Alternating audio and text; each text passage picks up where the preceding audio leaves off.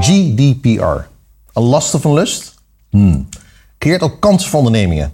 Ik praat hierover met een van de VP-analisten van Gartner.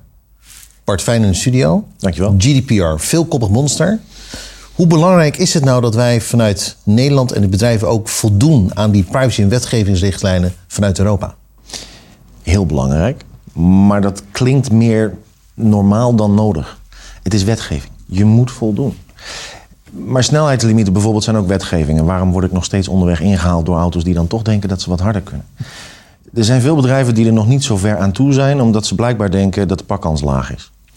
Maar uiteindelijk is het niks anders dan een set van best practices. Jij wilt persoonsgegevens verwerken, dan doe je dat volgens regels X, Y, Z, binnen de kaders X, Y, Z. En daar ben je zelf eigenlijk alleen maar beter van. Dat zorgt ervoor dat je in controle bent over wat je aan het doen bent. In tegenstelling tot wat we de afgelopen decennia aan het doen zijn geweest. Gewoon bewaren wat we kregen en dat opstapelen en verzamelen totdat het een lieve lust was. Zonder eind. Met alle risico's van dien. Is het voor jou, Bart, complexer om in controle te blijven van je eigen data?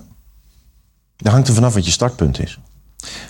Dat zie ik bij heel veel organisaties ook. Als het startpunt is, wij deden eigenlijk al wel heel erg ons best, maar nu weten we ook hoe we ons best moeten doen, dan is het helemaal niet zo'n hele grote stap. Als het startpunt is dat een organisatie echt al decennia lang gewoon wat ik zeg aan het verzamelen is geweest, zonder daar ook maar iets mee te doen, ja, dan heb je een lange inhaalslag te gaan. En de weg wordt eigenlijk alleen nog maar lastiger, want er komt nieuwe wetgeving aan. Als je nu niet snel in control bent, ja, dan wordt de inhaalslag groot. Het werkt als een pizzaslice. Aan het begin mis je een beetje, maar aan de buitenkant wordt het heel veel. Als je zou kijken naar een top 3 van uitdagingen waar organisaties nu naar kijken en mee te maken hebben met die wetgeving, welke zou je dan noemen? Goeie vraag. Allereerst denk ik doelbinding. Geen organisatie bestaat om data te verzamelen. Ze verwerken data voor hun bestaansrecht, wat voor doel dan ook. En op het moment dat je dat realiseert, moet je je ook realiseren dat gegevens die je verwerkt, die moeten een doel hebben. Vaak hebben ze meer dan één doel. Maar hoe geef je dat dan vorm? Hoe geef je een architectuur van de levenscyclus van gegevens voordat je ze gaat verwerken? Ja. Die doelbinding, dat bewuste actie, dat bewuste handelen, dat mis ik bij heel veel organisaties nog. Dat is echt een hele grote. Tweede zou ik zeggen, dat is daar eigenlijk aan gekoppeld. Als een doel gehaald is, ja, dan heb je de data niet meer nodig. Data heeft een levenscyclus die je moet beschrijven, maar levenscycli hebben dus ook een einde. Dat eindemoment, dat opschonen, dat niet één keer helemaal met een veeg er doorheen, maar het continu opschonen en schoonhouden van wat je hebt, zodat je zeker weet wat je hebt, heb je het nog nodig, wie heeft er toegang toe, waar zit het. Ja, dat stuk, dat is noodzakelijk. Maar dat gebeurt ook nog niet, want opslag is goedkoper dan ooit tevoren. Ja. En als laatste zou ik zeggen, het heeft er ook mee te maken, waar ligt je data? En we horen nu mensen helemaal gek worden over Google Analytics, want het is Amerikaans en er worden gegevens over de grenzen gestuurd. Ja, dat is misschien een beetje een versimpeling van de discussie, lijkt me niet verstandig. Maar uiteindelijk is het wel belangrijk, ja, waar ligt je data? Kunnen we nog met iedereen zaken doen? Bart, welke nieuwe wetgeving komt er aan op gebieden zoals data en AI en wat voor impact heeft dat op in het controle zijn van je data? Daar komt een heleboel aan. We hebben de Digital Services Act, Digital Markets Act, Data Governance Act, de Data Act. Alles moet open, vrij en deelbaar zijn, maar die AI Act die is inderdaad wel cruciaal. Die bouwen voort op wat de AVG als basis legt. Dus wat we nu weten dat we wel en vooral niet met persoonsgegevens zouden moeten doen, dat ligt vast. Zijn wij daar niet in control, dan heb je dus inderdaad een nog groter gat, want de sprint wordt sneller. Dit wordt echt niet een eindsprint. We gaan gewoon definitief harder lopen. De wetgeving op het gebied van kunstmatige intelligentie, die zegt heel duidelijk, wat mogen we bijvoorbeeld niet? Waar moet je het niet voor gebruiken? Het gaat er niet alleen om dat die technologie zo verschrikkelijk complex is en dat hoe complexer het wordt, hoe minder wij in control zijn. En dus moeten laten zien dat het uitlegbaar is, dat het verantwoord is wat we aan het doen zijn. Dat je kunt aantonen dat het model of de modellen werken zoals ze horen. Ja, dat wordt heel erg complex. Want op het moment dat je realiseert dat je meer data hebt dan nodig, kan een model bijvoorbeeld ook dingen gaan doen die je niet in gedachten had. Nee. Hoe ver ben je daarover in control? Nogmaals, dat bouwt voort op kaders scheppen. Ja. Als je iets wilt gebruiken, dan doe dat dan binnen deze kaders. Ja.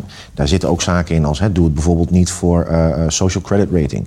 Doe het niet om mensen onbewust te beïnvloeden en daar schade aan te brengen.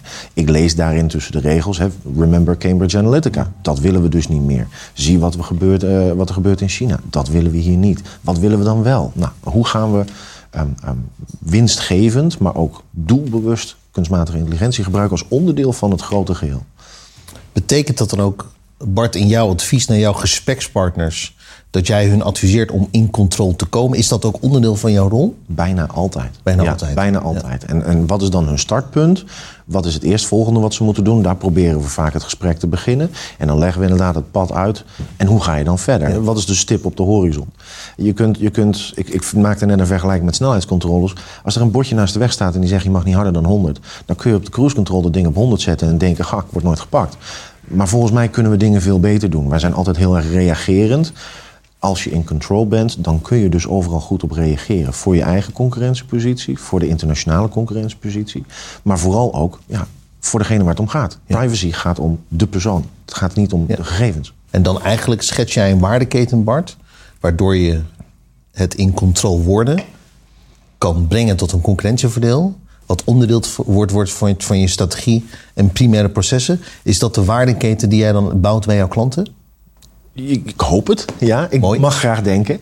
En wat klanten zich vaak onvoldoende realiseren, bedrijven in het algemeen denk ik, is dat privacy, dat wordt een beetje iets waar mensen fundamenteel op prat op gaan. En dat begint als een hoe moet ik dat uitleggen? Iets wat op overtuiging gebaseerd is. Denk aan fair trade, als het om koffie gaat. Denk om proefvrije cosmetica. Ja.